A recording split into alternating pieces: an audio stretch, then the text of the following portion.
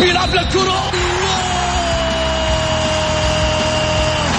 مستحيل مستحيل، هذا لا يحدث كل يوم. هذه كرة، التسويق، جول،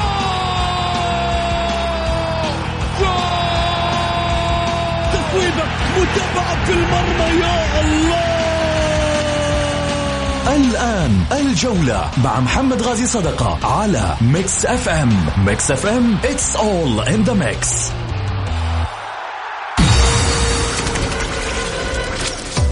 هذه الساعة برعاية موقع شوت. عيش الكورة مع شوت ومطاعم ريدان، الريادة يحكمها المذاق.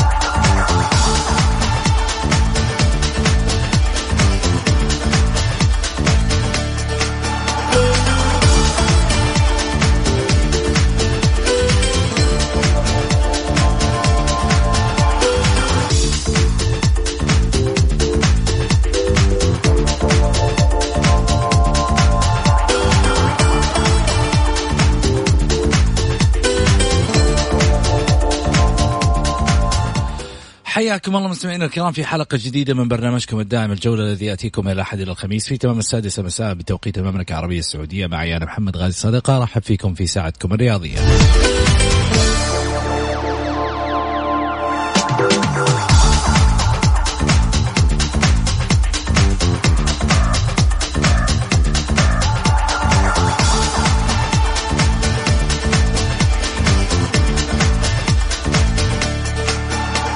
من خلال ساعتكم الرياضية بإمكانكم المشاركة عبر واتساب 0548811700.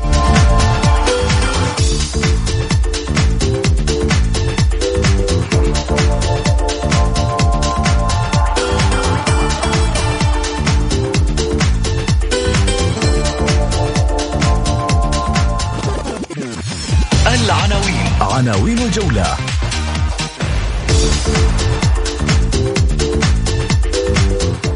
المدربين الأجانب نظامهم الجديد شرط الجزائي عشان أمشي ولا ما أخليك تعرف ملامح التشكيلة.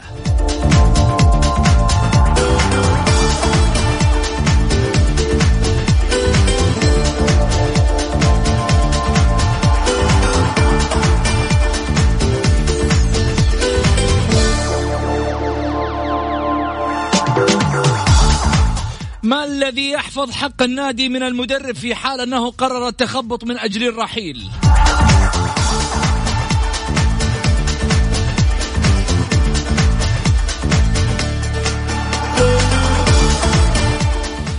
ما الذي يحفظ حقوق الأندية في حال أن هناك مفاوضات مع المدرب من أندية خارج دورينا؟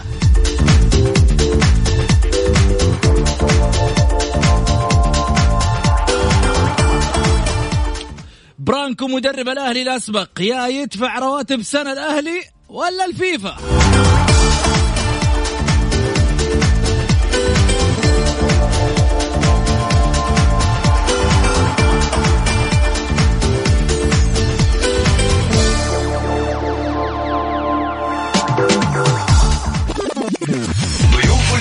ضيوف الجولة. رئيس القسم الرياضي بصحيفة البلاد الأستاذ علي معيض. وأحد اكتشافات الجولة الكاتب الرياضي الأستاذ سلطان السلطان.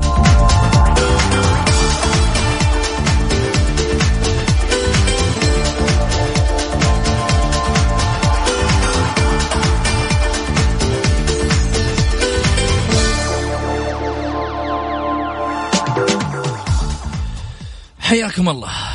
طبعا ظهرت على السطح يعني مشكلة المشكلة هذه كانت موجودة معنا من زمان يعني، لها أعوام وأعوام وأعوام.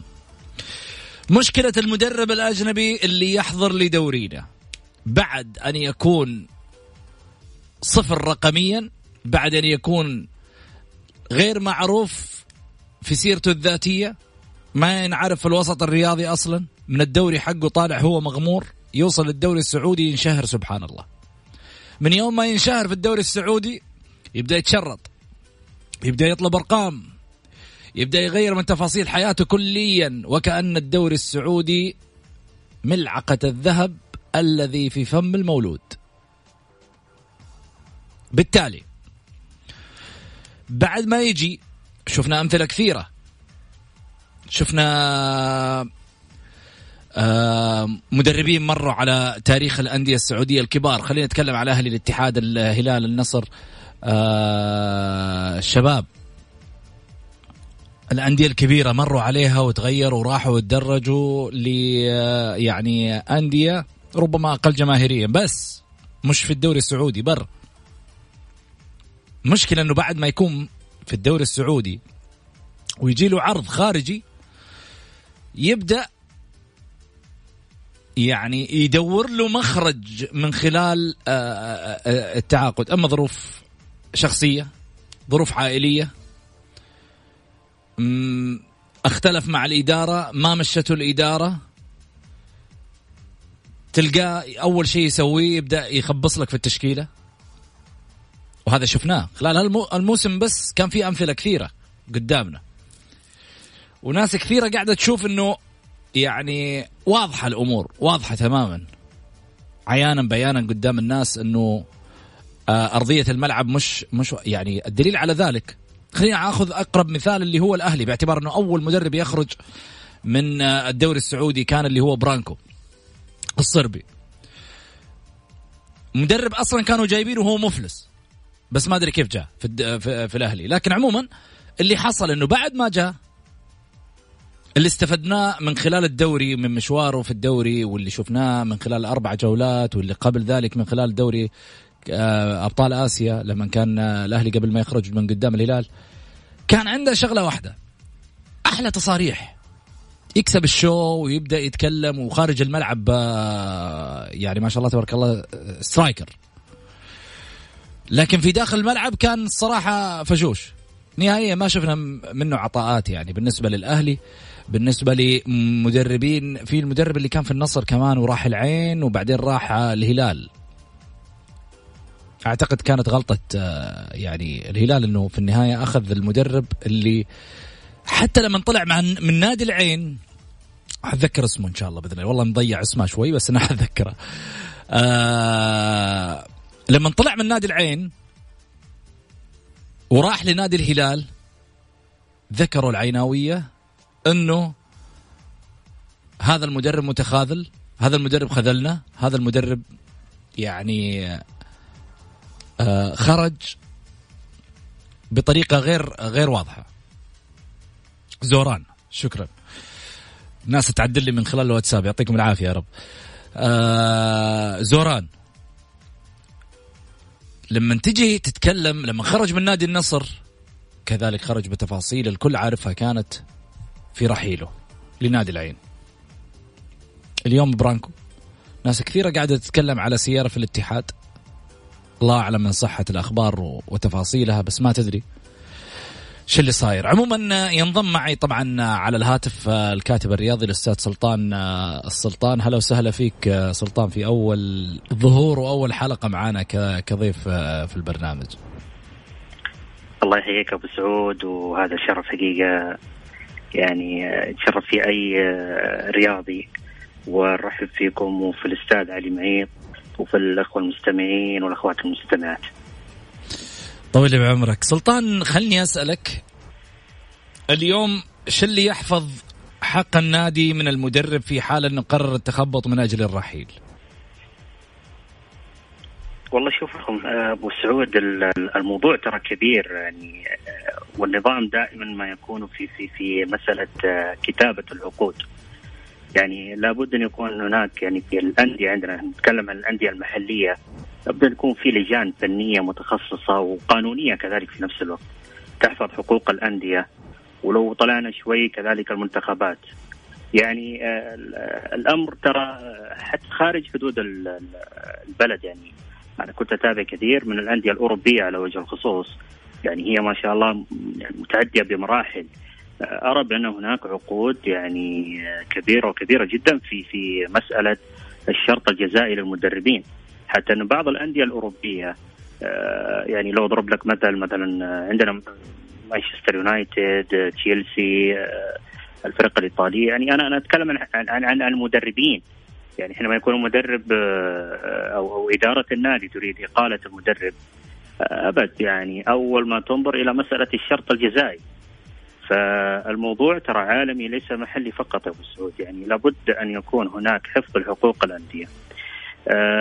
أنا من وجهة نظري ودائما كنت أتحدث فيها بإسهاب وفي يعني بتركيز في الموضوع، أن الأندية السعودية على وجه الخصوص بحاجة إلى الخصخصة، فبالتالي سيكون هناك نوعا ما من التوازن ما بين يعني إذا تطرقنا إلى مسألة المدرب يكون في نوع من التوازن ما بين حفظ حقوق النادي وكذلك حفظ حقوق المدربين.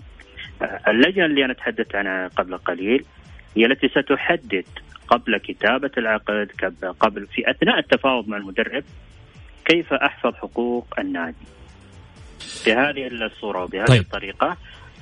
سلطان بقاطعك بس لفاصل للأذان ونرجع ثاني مرة. هذه الساعة برعاية موقع شوت. عيش الكورة مع شوت ومطاعم ريدان، الريادة يحكمها المذاق. الجولة مع محمد غازي صدقة على ميكس اف ام، هي كلها في الميكس.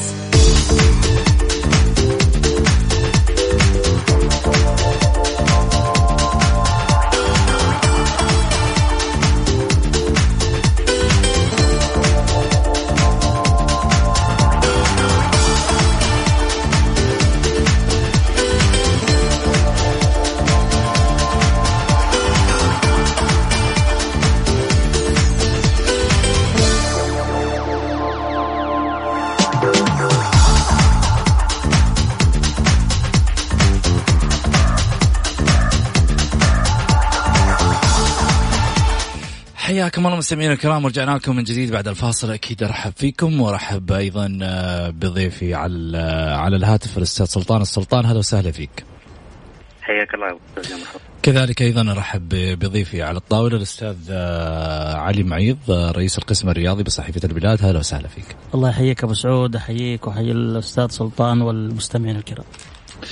طيب، ينضم معي أيضا على الهاتف الأستاذ أو القانوني الأستاذ أحمد الأمير، اللي يعني ما يبدو لنا فصل الخط معاه، حيرجع ثاني مرة أكيد في تواصل معاه. حنسأل عن الشأن بالنسبة للمدربين. خليني أرجع علي، أخذ رأيك في ملف المدربين. ما الذي يحفظ حق النادي في رأيك من المدرب في حال أنه قرر التخبط من أجل الرحيل؟ والله أبو سعود خليني أتكلم بس في جزئية أنا من زمان أسأل وما وجدت الإجابة، اللي هي لما يقول لك أن المدرب يتحمل المسؤولية. هذه حتى على مستوى التدريب يقول لك المدرب يتحمل المسؤولية، وأنا لا أعرف ما هي المسؤولية. يعني الآن برانكو تعاقد مع الأهلي، أخرجوا من الآسيوية، صح ولا لا؟ بتخبطاته، خسر أول مباراة في الدوري، تعادل، تعتبر خسارة يعني أمام فريق صاعد، خسر من الوحدة. فأنا أبغى أعرف الآن، أبغى ناس اللي دائما اسطوانة المدرب يتحمل المسؤولية، هو احنا نناقشه هو يتحمل المسؤولية. الآن أبغى أعرف، يعني أبغى واحد من الأهلاويين يجاوبني إيش المسؤولية اللي يتحملها برانكو في مقابل اللي عمله في الفترة الماضية. هذا فيما يخص السؤال هذا اللي أتمنى أن أجد من يجيب. طيب، من يجيب عليه. خليني طبعا أرحب معي على الهاتف القانوني الأستاذ أحمد الأمير. هلا وسهلا فيك. أهلا أستاذ محمد، أمسي عليك وأمسي على كافة المستمعين والمستمعات وضيوفك في الاستوديو. مشتاقين لك، وين كذا غايب عننا؟ احنا هنا كذا نتغلى يعني، ولا من خلف الكواليس بس متابع الحدث؟ خاصة بعد البلبلة اللي صارت لازم الواحد كده يعني يصير يعني على آخر ظهور. بس بالعكس يعني أحمد، شهادة حق. احنا نعرف أنه أنت رجل يعني أولا محنك عمليا، رجل يعرف من أين تؤكل الكتف قانونيا، في نفس الوقت يعني قارئ جيد. أنا أعرف أحمد الأمير، والله ما أمدحه عشان معاي الآن في البرنامج، لكن واقعيا أنا أتكلم والله حتى في مجالس رياضية أعرف الرجل أنه قارئ مميز، باحث مميز في الشأن القانوني بالنسبة للقانون الرياضي، أشياء كثيرة يعني يحاول أنه هو يجتهد فيها بأمانة. لكن عموما أنا ما راح أتطرق للموضوع السابق اللي هو خاص بنادي الاتحاد. خليني أروح معك في موضوع المدربين الأجانب. إيش اللي يحفظ حق النادي من المدرب؟ طبعا يا محمد في هالموضوع بالذات، يعني عشان بس تكون الصورة واضحة لكل المستمعين والمستمعات والمهتمين في الوسط الرياضي والصحفيين والإعلاميين، لأنه كثر اللغط في الموضوع، في كلام كثير وكل واحد يفتي برأيه. يعني خاصة بالنسبة للمدربين ما في لائحة خاصة تجبرك على اشتراطات معينة، مثل لائحة الانتقالات وأوضاع اللاعبين الدولية ما تطبق على المدربين. انت لو ترفع قضيه على مدرب او مدرب يرفع قضيه على نادي، يكون فيها يعني قضايا يعني تشريعيه خاصه بالاتحادات الدوليه وخاصه بالاتحاد الدولي لكره القدم، يعني ما في لائحه معينه. عشان انت تحفظ حقك، انت لما تيجي كنادي تتعاقد مع مدرب وانت تخاف ان المدرب مثلا يحط شرط جزائي عالي في العقد، وانت تبغى تحفظ حقك كمان، انت لازم تحط اول شيء شرط جزائي. هذه من الاشتراطات الأساسية. متى أنا أحط شرط جزائي؟ يعني إذا كان في تعمد من المدرب، أو كان في سوء مستوى، سوء نتيجة، إصرار على لعيبة معينين، محاولة تحريض لعيبة معينين مثلا على النادي، أو محاولة إشراك أسماء معينة رغم وجود عقوبات، فهالأشياء لازم أنت تضمنها في العقد. طبعا من ضمن الأشياء الأساسية اللي أنت لازم تحطها في العقد عشان المرجع التشريعي القضائي يعتمدها، إنه يكون عندك إدارة فنية وفي مدير فني في النادي، في مدير فني وإدارة فنية تقدر تقيم المدرب. يعني مثلا أنا جيت وقعت عقد مع مدرب إكس لفريق واي مثلا، وقلت له إنه إحنا عندنا فريق ناشئ، نعتمد أسماء ناشئة أو أسماء شباب وكذا وكذا وكذا، وأنت ما هتطالبني بأسماء محترفين معينين. وبعدها بفترة جاء المدرب وطالبني بأسماء محترفين معينين ويقول لي لا، أو إني أفسخ حقي. فهنا أنا لازم أضمن شرط على إنه هذه الأشياء اللي أنا اشترطتها على المدرب لازم تكون موجودة في العقد. كمان أنا لازم أحط في العقد إنه عندي إدارة فنية وفي مدير فني يقيم عمل المدرب، وأي تخبط أو تخاذل في عمل المدرب يكون من الأسباب اللي تؤدي إلى إنهاء العقد بسبب مشروع من طرف النادي، ويكون المدرب على اطلاع عليها. للأسف عندنا ما في إدارات فنية في الأندية يا محمد. ممكن حتى على مستوى المنتخب ما في مدير فني، في مدرب. وهالشيء اللي ينقصنا احنا في وسطنا الرياضي، من الاشياء اللي كانت تنقصنا من اول في مدير تنفيذي. الان بدوا يطبقوا فكره المدير التنفيذي، ولكن للاسف تطبق بطريقه خاطئه. لكن انا يعني احث كل نادي واشجع كل نادي انه يصير عنده مدير فني، حتى لو كان متعاقد عن بعد يا اخي ما عندك اشكاليه. اهم شيء انه يكون يتابع كل المباريات ويحميك من تخبطات المدربين. زي ما حكيت انا معك قبل الاستديو، واقول لك وانت اعطيتني امثله، قلت لي في اسماء معينه حاليا تطالب الانديه برواتب لمده سنه بسبب الشرط الجزائي الموجود. طيب انت كيف تحمي الانديه في هالحاله؟ تتكلم عن برانكو الاهلي.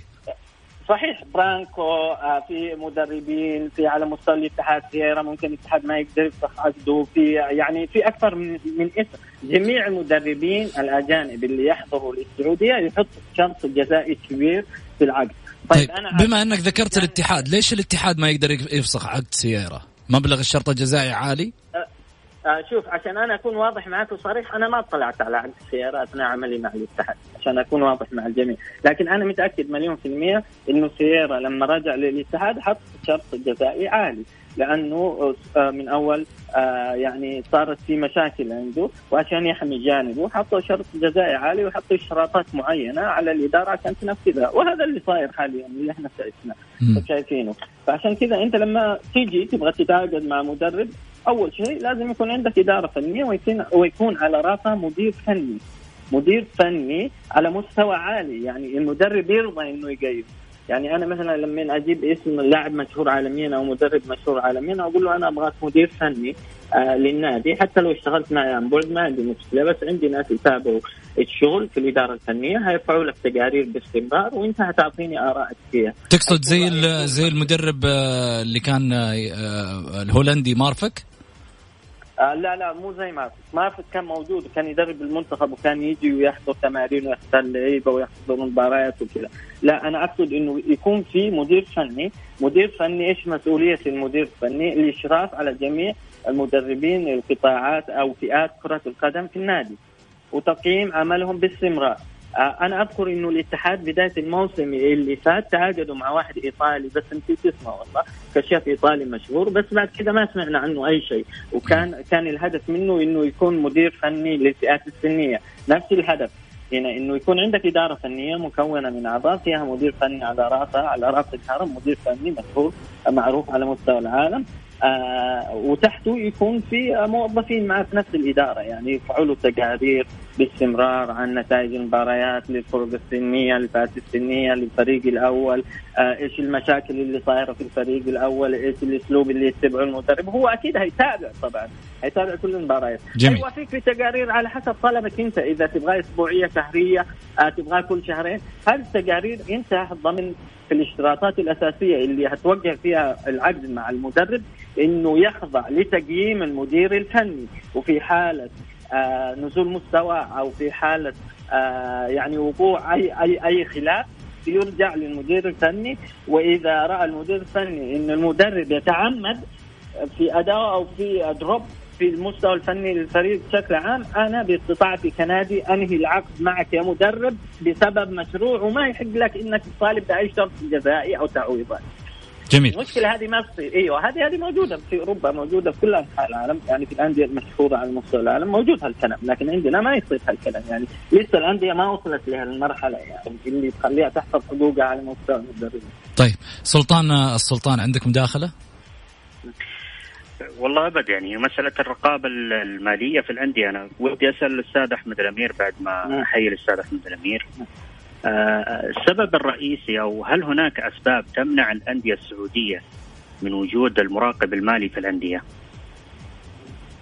ما في سبب يا سلطان. أول شيء مسي عليك وأحييك حبيبي.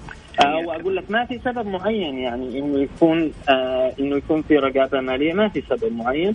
وأعتقد إنه بعد اللائحة الجديدة اللي صاغتها هيئة الرياضة، أعتقد إنه صار الأمور المالية واضحة أكثر يعني. وهي طلبت إنه يكون في مدير تنفيذي بدوام كامل ويعين مدير مالي.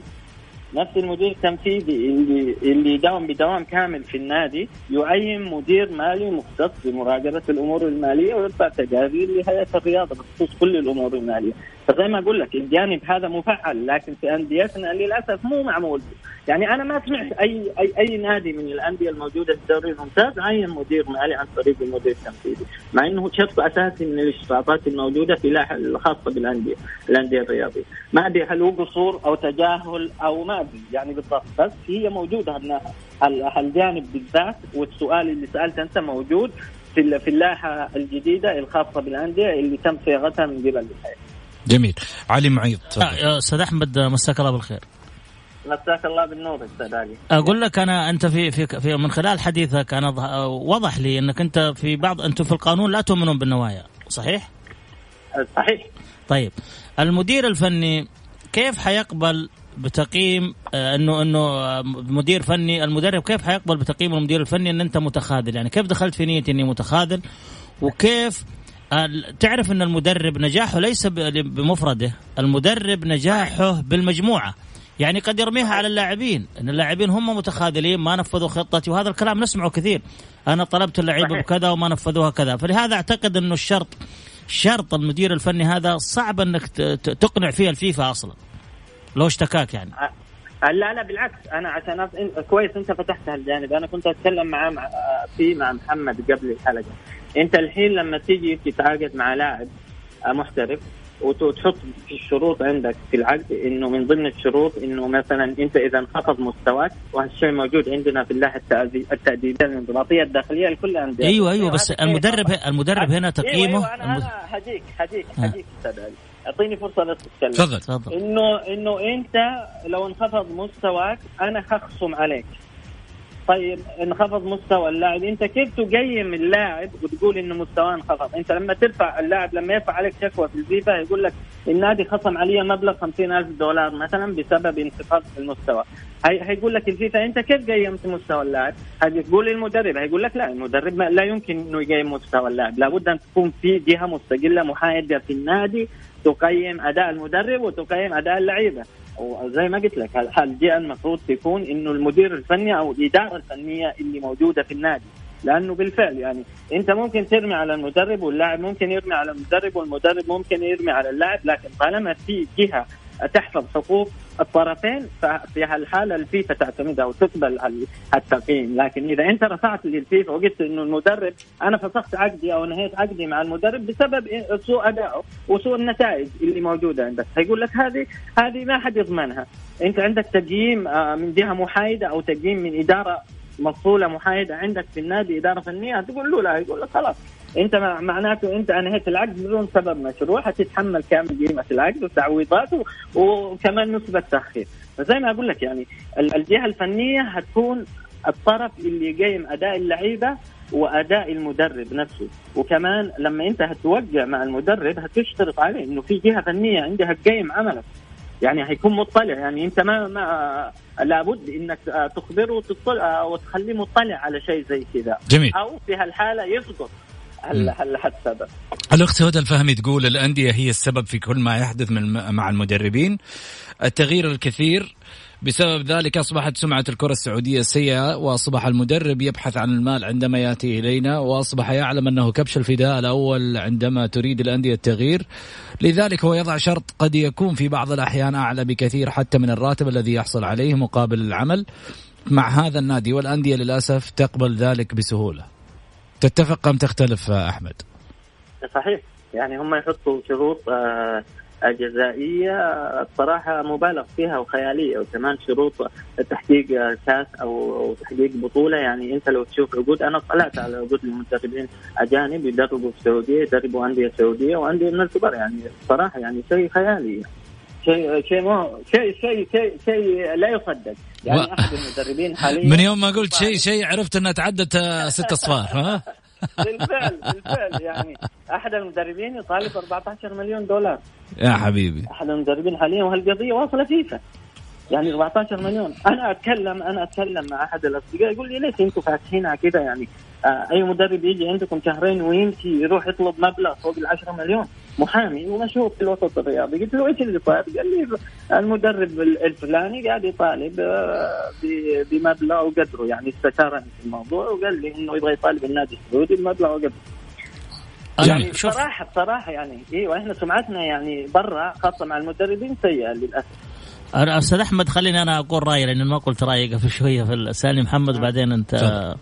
أنا من وجهة نظري إنه زي الأهلي فرضا ما دام إنه آخر مدرب وهو المدرب اللي موجود الآن طالب بعقد لمدة سنة، يا تدفع سنة يروح الفيفا. طيب أنا من وجهة نظري إنه على الأهلي أن يبقيه، لا يلغي عقده، يحول لأي قطاع آخر. هو في النهاية موقع عقد، لما يوقع عقد المدرب لما يوقع عقد هل يوقع عقد مع النادي ولا مع فريق كرة القدم؟ الفريق الأول المدربين لتدريب الفريق الأول. طيب أنا أحول، أنا ما هي مشكلة. شوف لا ما أقدر. طيب أنا ما حلغي عقدك، أنا ما بس حكف يدك عن العمل. أنا حكف يدك عن العمل، يده عن العمل وهو ما يدرب الفريق. ما هذا ما يعنيه. أنا في النهاية حكف يدك عن العمل وتداوم في النادي يوميا، عاجبك مو عاجبك خلاص أنا ألغي عقدك بالشروط اللي إحنا نبغاها. شروط العقد الأساسية أستاذ علي لازم تفهم من شروط العقد الأساسية. أنا لما أجي وأتعاقد مع لاعب أجنبي، اللاعب الأجنبي والمدربين الأجانب ترى يعرفوا حقوقهم لأنهم عندهم محامين متخصصين في المجال الرياضي وفي القانون الرياضي. لما يجي أول مادة في العقد يكتبها إنه أنا مدرب للفريق الأول المحترف في كرة القدم في النادي الأهلي، ولا يحق للنادي إنه يخلي مسؤوليته من الفريق الأول أو يحولني للفرق السنية الأخرى. هذا شرط أساسي يكتبوه كل المدربين يعني الكبار، خاصة اللي يجوا يدربوا عندنا أندية صغار مثل الأهلي، النصر، الهلال، الاتحاد، الشباب، الاتفاق، كلهم يكتبوا هالشيء. طيب الاتحاد السعودي، الاتحاد السعودي للكرة يعني ما في، طيب ما في شيء شرط ممكن إني أنا أقول لك يعني عشان ما يتلاعبون المدربين، أقول لك أنت ما تتعاقد مع أي نادي إذا لغيت عقدك أنا ما وأعطيتك حق، يعني الأهلي فرضا برانكو الآن الأهلي حيعطيه قيمة عقد عام كامل، صح ولا لا؟ طيب بأي حق أنت تأخذ عقد وتروح توقع عقد مع نادي آخر؟ المفروض الفيفا يلزم المدرب أنك أنت إذا أخذت قيمة العقد. ايوه انا هعطيك مثال، انا ما ابغى اخذ دور محمد ترى أنا. لا خذ راحتك، بالعكس البرنامج مفتوح للكل، احنا في النهايه ايوه عشان اوضح الصوره. احنا هنا حديث مجالس ترى احمد، ما عارف احنا نتكلم في مجلس مع بعض ومع الجمهور، هذا طبيعي. لا عادي انا صدري رحب بكل الاسئله، يعني في اشياء ممكن تخفى على الاخوه في الوسط الاعلامي او الرياضي يعني. تفضل. انت الحين لما تتعاقد مع لاعب، اعطيك مثال سابق، مثال لاعب سوريوسي حق الاتحاد لما جاء فسخ عقده مع الاتحاد وماشى هو طالب بكامل قيمه العقد وراح وقع لفريق كوري وبعدها وقع لفريق استرالي، الفيفا خصمت قيمه العقد مع الفريق الكوري ومع الفريق الاسترالي من قيمه عقد سوريوسي مع الاتحاد. نفس الشيء يصير مع المدرب، يعني المدرب الحين لو يبغى كامل قيمه عقده مثل برانكو يبغى كامل قيمه عقد السنه لازم يقعد سنه فاضي. يعني يقعد سنة فاضي. هذه الحالة صارت مع مين؟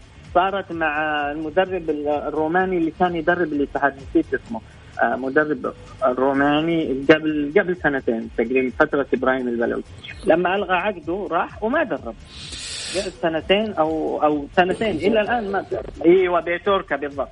جميل. سنتين ما درب عشان يأخذ كامل قيمة العقد. جميل. إذا دربت هتوافي الفيفا بالعقد الجديد عشان يقدر يحسب لك مستحقاته. مبارك الصيعري يقول بخصوص المدربين اقترح أن يتم وضع شروط خاصة بحصد النقاط والتأهل للأدوار النهائية مرتبطة بالشرط الجزائي، مثلا في حالة تلقي الفريق 4 خسائر متتالية يتم إلغاء عقد المدرب بدون شرط جزائي أو إعطاء راتب شهرين كحددنا، مثل ما يحصد مئات الآلاف على الفوز والبطولات يقال بدون شرط جزائي في حال الخسائر. يجب أن نكون أقوى في المفاوضات، وكما ذكرت أستاذ محمد أصبحنا مرحلة شهرة وانتقالية للمدربين. أنا يعني اسمح لي أقول رأيي أنه في حال أنه يعني تلقى الفريق 4 خسائر متتالية يتم إلغاء عقد المدرب، أنت على كذا يبغى لك تجهز 16 إلغاء عقد لأنه الفرق حتخسر مباريات متتالية. ايوه طبعا انت حتى لما تيجي تخسر 4 مباريات وتيجي مثلا تكون عندك اداره فنيه وعندك مدير فني تقول له انت اكتب لي تقرير عن اللي قاعد يصير، انت ما هتلغي عقد المدرب من اول 4 مباريات وتروح ترفع الفيفا تقول انا عندي تقرير ان المدرب قاعد يتعمد يخسر. لا طبعا هيكون في تقييم اول وبعده خطاب انذار للمدرب، هيكون في تقييم ثاني وبعده خطاب انذار للمدرب، يعني ممكن يجي نص الموسم وانت ما قدرت ترفع عقد المدرب بسبب انخفاض المستوى. يعني لازم انت تاخذ كل ديو ديليجنس اللي هي كل التدابير الاحتياطيه عشان تامن جانبك القانوني سواء مع المدربين او اللاعبين الاجانب. جميل. أستاذ أحمد الأمير القانوني الرياضي المعروف، شكرا لك أكيد على هذا التواجد معنا في برنامج الجولة، وبعدين أنت يعني كريم دائما من اتصال ما تقصر معنا. أيوة شكرا لك. عفوا حبيبي. يعني الأمانة بعض الناس لما في يوم من الأيام تجد منه القبول بمجرد رفعة سماعة، أحمد الأمير من الناس اللي ما ترد أحد للأمانة. شكرا لهذا الرجل. خليني أروح معاكم لفاصل قصير وارجع بعد كذا مع السلطان ومع الجمهور اللي حناخذ اتصالاته بعد الفاصل، ومع علي معيض. أكيد اليوم حلقة الله يعين المدرب. الجولة مع محمد غازي صدقة على ميكس اف ام، هي كلها في الميكس.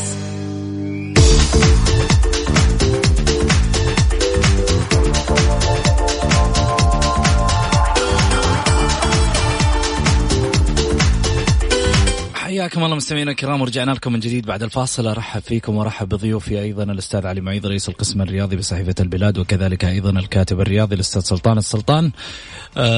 من جديد خليني اخذ اول اتصال معنا، طبعا للتذكير بالنسبه للتواصل مع البرنامج اللي هو على واتساب 0548811700. خليني اخذ معاي ماهر. مرحبتين. السلام عليكم. مساء النور محمد. عليكم السلام. هلا يا ماهر، تفضل. محمد اديني وقت شويه بس. مدرب المنتخب قول. طلع في تصريح فضائي، صراحه انا اتمنى المدرب هذا يمشي اليوم قبل بكره. ما احنا نكسين نكسات في الكره السعوديه، يعني المدرب هذا طلع في تصريح فضائي، انا اخترت اللاعبين بناء على مستوياتهم في الجولات الاولى في الموسم. في نفس الكلام قال انا ما حد يتدخل في عملي نهائيا. في نفس الحلقه في نفس البرنامج قال انا يعني اعطوني خبر عن حارس ناشئ، هو الحارس محمد الربيعي، وطلبت من مدرب المنتخب الاولمبي انه يلعب اساسي. انا استغرب التدخل، بس النقطه هذه بس ابغى اوجه فيها رساله للاهلاويين، ان كان رئيس النادي الاستاذ احمد الصايغ او الامير منصور. تذكروا كلام الاستاذ عبد الله بترجي الموسم الماضي ان من فاوض اللاعب يريد اللاعب قريبا بعد 4 شهور راح يخرج من النادي الاهلي. اتمنى انهم يتمسكوا بالملف هذا وملف القضيه، لانه تقريبا يا محمد هي اللي راح تجيب لهم الدوري، والاهلاويين يفهمون كلامي هذا. قضيه الربيعي تمسكهم بقضيه الربيعي وتصعيدها هي اللي راح تجيب الدوري للاهلاويين. طيب الاهلي على ارضيه الملعب راح يكون افضل شيء، لكن مشكله الاهلي انه ما هو قوي داخل اللجان او ده. القضيه هذه اللي راح تجيب حق الاهلي من الاخر. طيب شكرا ماهر. علي ايش فيك ضحكت؟ انا فهمت ايش يقصد هو، بس ما اعتقد انها بالشكل هذا. لا ما اعتقد. هو معنا على الخط ولا لا؟ قطع. هو يعتقد انها حتكون ضغط على اتحاد القدم. هذه القضيه حتكون ضغط على اتحاد القدم. ما ادري، انا ما دخلت، انا حسب فهمي، لكن ما اعتقد ان، وربما انه يكون هناك مساعد. لا اعتقد الامور هذه، لكن انا اضم صوتي لصوت ان اللاعب حسب ما نسمع عندهم مفاوضات من الهلال، واذا كان الاهلي يريده فعليه ان يحسم موضوع الحارس. شوف. يعني هو الحارس عنده الان.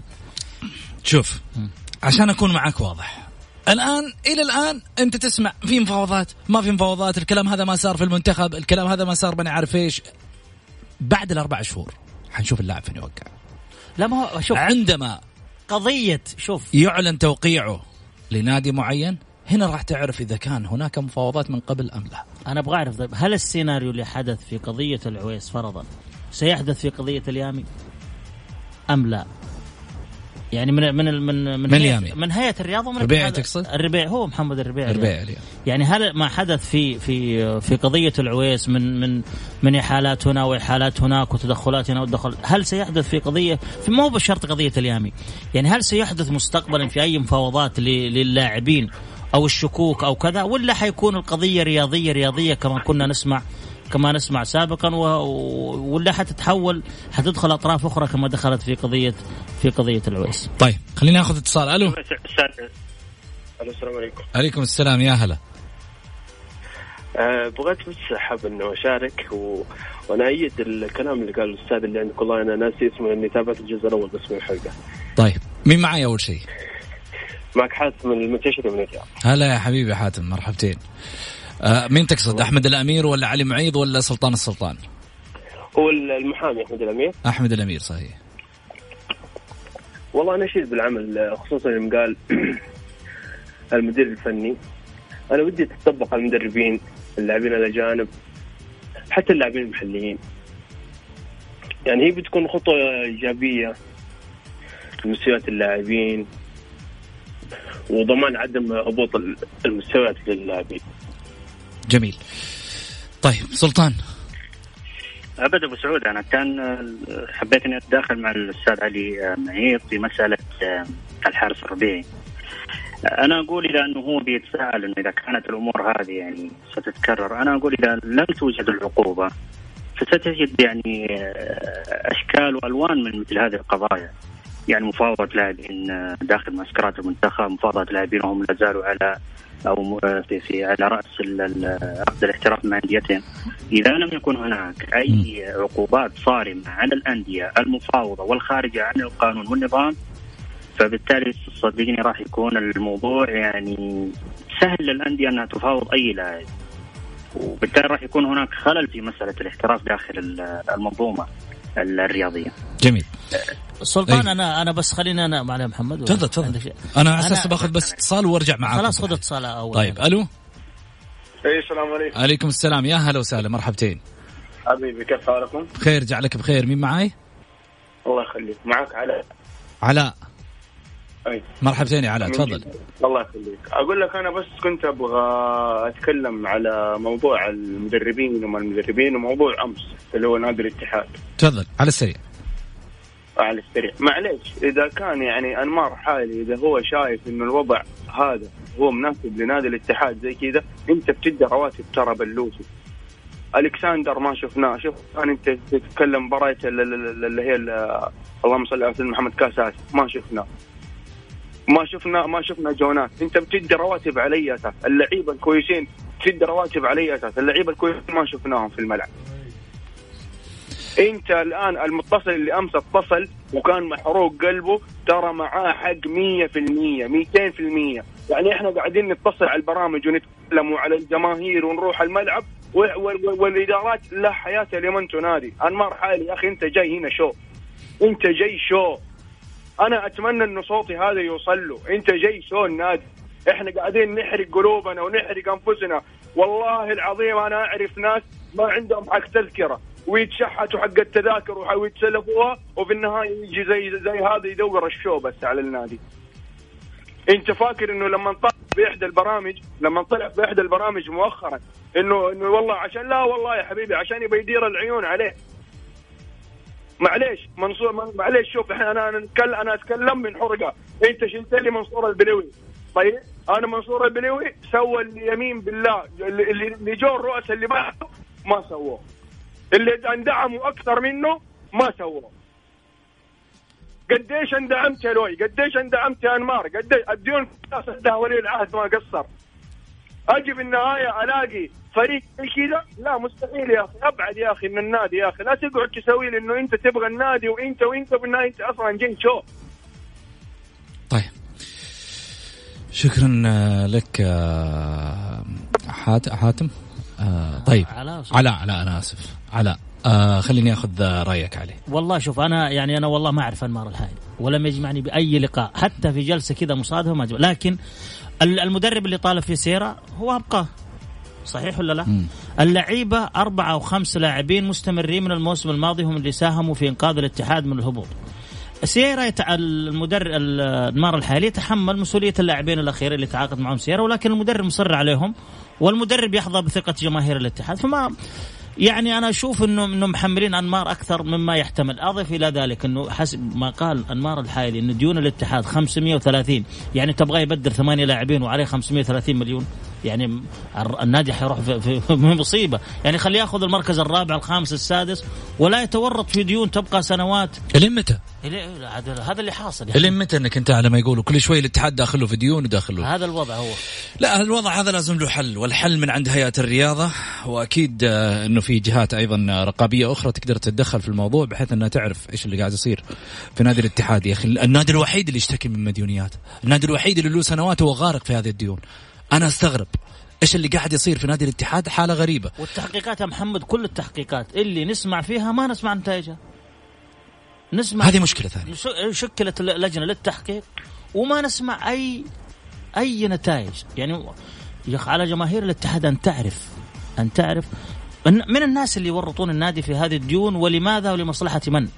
هذا اللي أنا لازم اللجان هذه يظهر لها نتائج. يعني إذا تسمح لي أستاذ علي. تفضل سلطان. يعني معلش. في الاتحاد أنا أشوف إنه في نشر غسيل على العامة للأمانة. يعني النادي الاتحاد يعاني من 9 إلى 10 سنوات في تعاقب الإدارات، كل إدارة ترمي على الإدارة السابقة. في منطقة السيد أنمار في برنامج رياضي قبل أيام، أنا كنت أتمنى في حال ذكر هذه الديون أنا كنت أتمنى أنه يذكر يعني مصروفات وإيرادات النادي، وفقط تحدث عن المصروفات، لم يتحدث عن الإيرادات. من كلام السيد أنمار والأستاذ أنمار يعني كل ما تحدث عنه أن هناك يعني طويلة الأمد وطويلة الأجل من 3 إلى 4 سنوات وتفرت رئاسة الأستاذ أنمار. كنت أتمنى أنه هذه الرعايات التي أتت كم جلبت النادي الاتحاد، كم الاتحاد من حقوق النادي في من النقل التلفزيوني، الاتحاد السعودي بصفة عامة. أنمار حينما تحدث عن هذه الديون لم يتطرق إلى إيرادات النادي، وبالتالي هناك أكيد فيما يغطي هذه المبالغ. أنا لا أقول أن الإدارات مقصر يعني غير مقصر، لا، هناك تقصير، ولكن نعود ونقول ونزيد بأنه لابد من وجود المراقب المالي داخل الأندية. طيب سلطان، خلني أسألك قبل نهاية الحلقة، اليوم هو ظهور لك كضيف على الطاولة، كيف شعورك فيه وانت متصل دائما كنت للبرنامج كمشارك؟ والله أبو سعود يعني صعبة الطاولة شوية ولا عادية مثل أكون صريح معك أبو سعود، أنا بالنسبة للبرنامج الجولة نعم كضيف أول ظهور لي فيه، لكن كان لي في بعض البرامج والإذاعات الأخرى يعني ظهور، والحمد لله يعني كان أبد يعني الاستعداد النفسي والتهيؤ للشيء هذا الحمد لله يعني كان طبيعي جدا. اللهم لك الحمد.